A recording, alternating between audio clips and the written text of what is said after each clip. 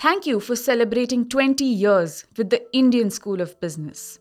To fondly remember this milestone, we bring to you ISBis20, a collection of 20 stories told through conversations with the founders, deans, professors, staff, students, and alumni. We attempt to celebrate the impact that ISB has had on management education and research. Starting our journey in 2001, with a graduating class of 128 students, ISB has grown today into a recognized world-class institution. This series helps us pause and reflect on what brought us where we are today and the path that lies ahead. Contributing to saving lives and saving the economy was vital to ISB during the COVID-19 pandemic. In this episode, Professors Sarang and Sripad Devalkar share insights on the formal supply chain model they developed in collaboration with the Center for Global Development Europe to help devise a cost-effective vaccination campaign design. Yeah, I mean, driver for me, 6-7 months ago, we were already working on other aspects of COVID response. There's a companion project on COVID testing. How do you scale up testing ecosystem for COVID? And what we realized is that as the pandemic progresses, the requirements, the needs are going to change. And so we thought that was probably the right time to start thinking about vaccination planning, vaccination rollout, because planning does take time. And we also knew that the kind of approach that we are developing will require a lot of data, will require a lot of background analysis. So you can't turn it around in a day or two.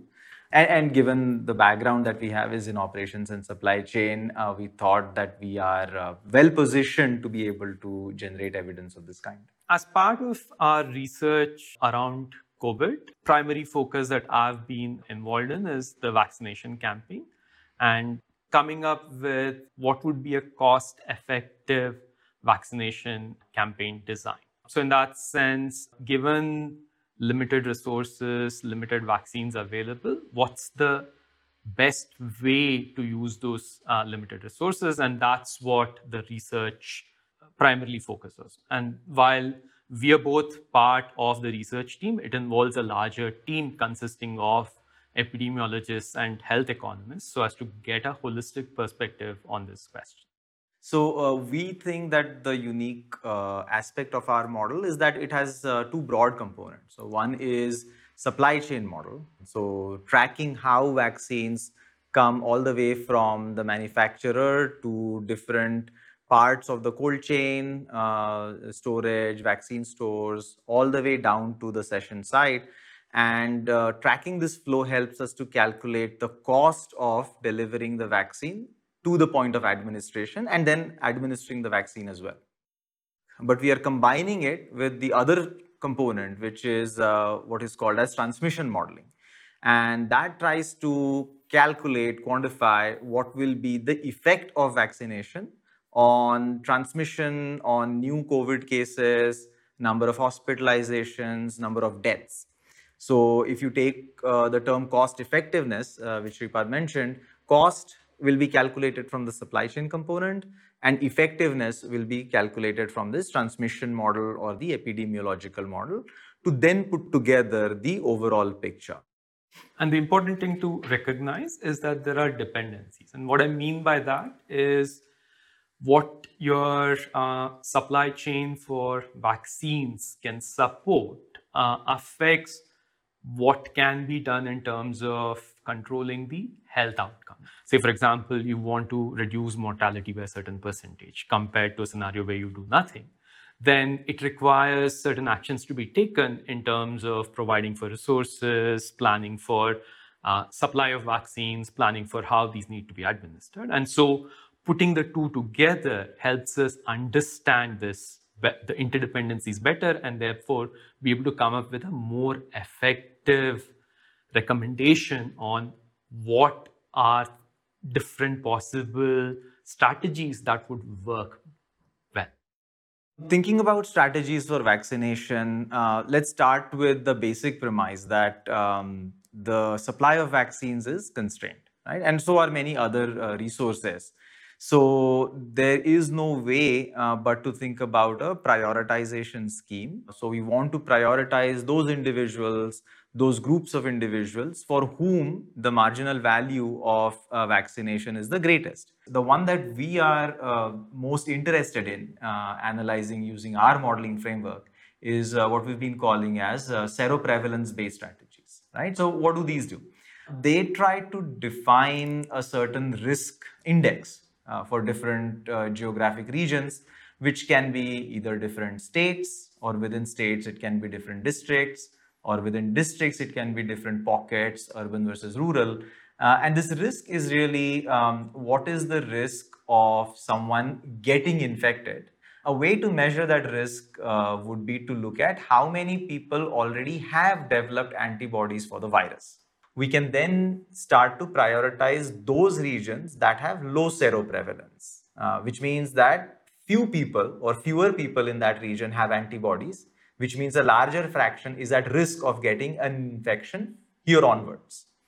An extreme case of that would be to check the serostatus of every individual. And we realize that in a limited resource country like India, this is an ideal situation. We will never get to that place where every vaccination candidate is first tested for antibodies. So the strategy that we are proposing, you can imagine that as a pragmatic version of that idealized strategy. And the vaccination strategy that Sarang defined is based on the health outcomes that it achieves.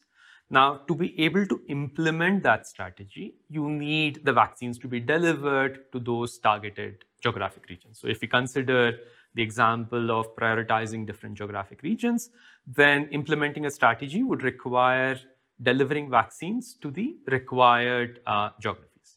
Now, an alternate to this question could be to say, okay, no, we want to actually finish vaccinating this geographic region because they're at the highest risk and therefore they need to be vaccinated fast. When we determine what the resources required are, we can come up with estimates of, okay, how much is it going to cost? And when you put the cost together with the health outcome, you can come up with a cost effectiveness measure. To be able to model the health outcomes of different vaccination strategies, we need to know what the transmission dynamics are. And the transmission dynamics depend on various parameters of the disease. So, for example, in some states, there might be seroprevalence data available at a district level, and even further broken down within districts for urban regions versus rural regions. Now, depending on the level at which the data is available, you can try and estimate what parameters of the disease transmission would lead to the outcomes that have actually been recorded. And so once you have that, you can say, okay, now if the disease were to occur again, then what would its outcomes look like?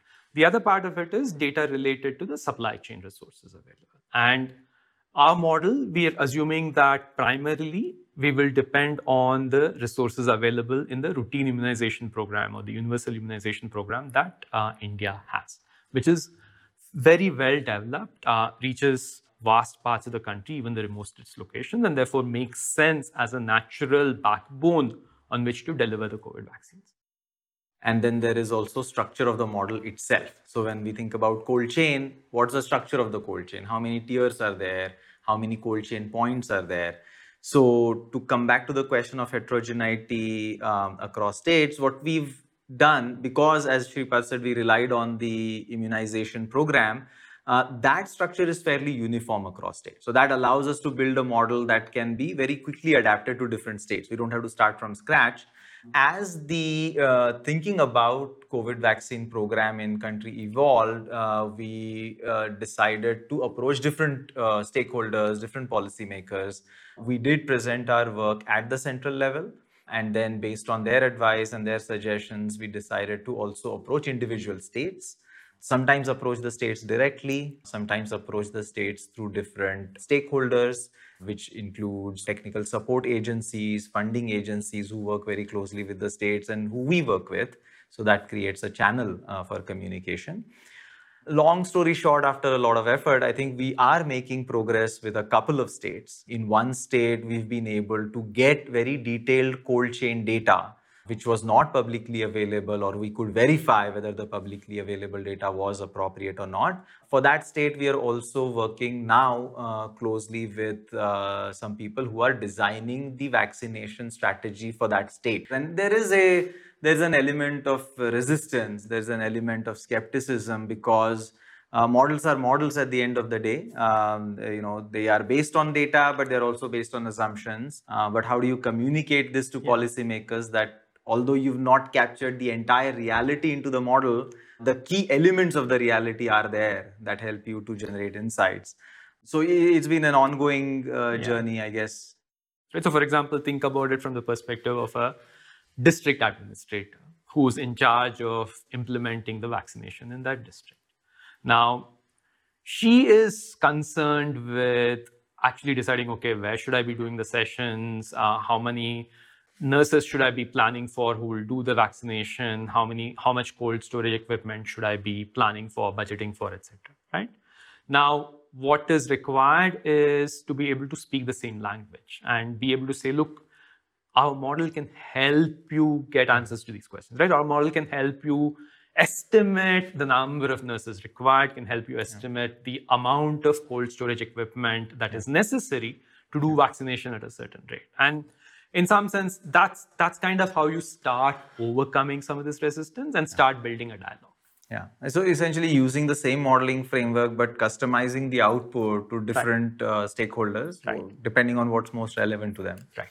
The outcome that everyone is seeking at the moment is, we are able to vaccinate most people in shortest amount of time and save maximum number of lives, right?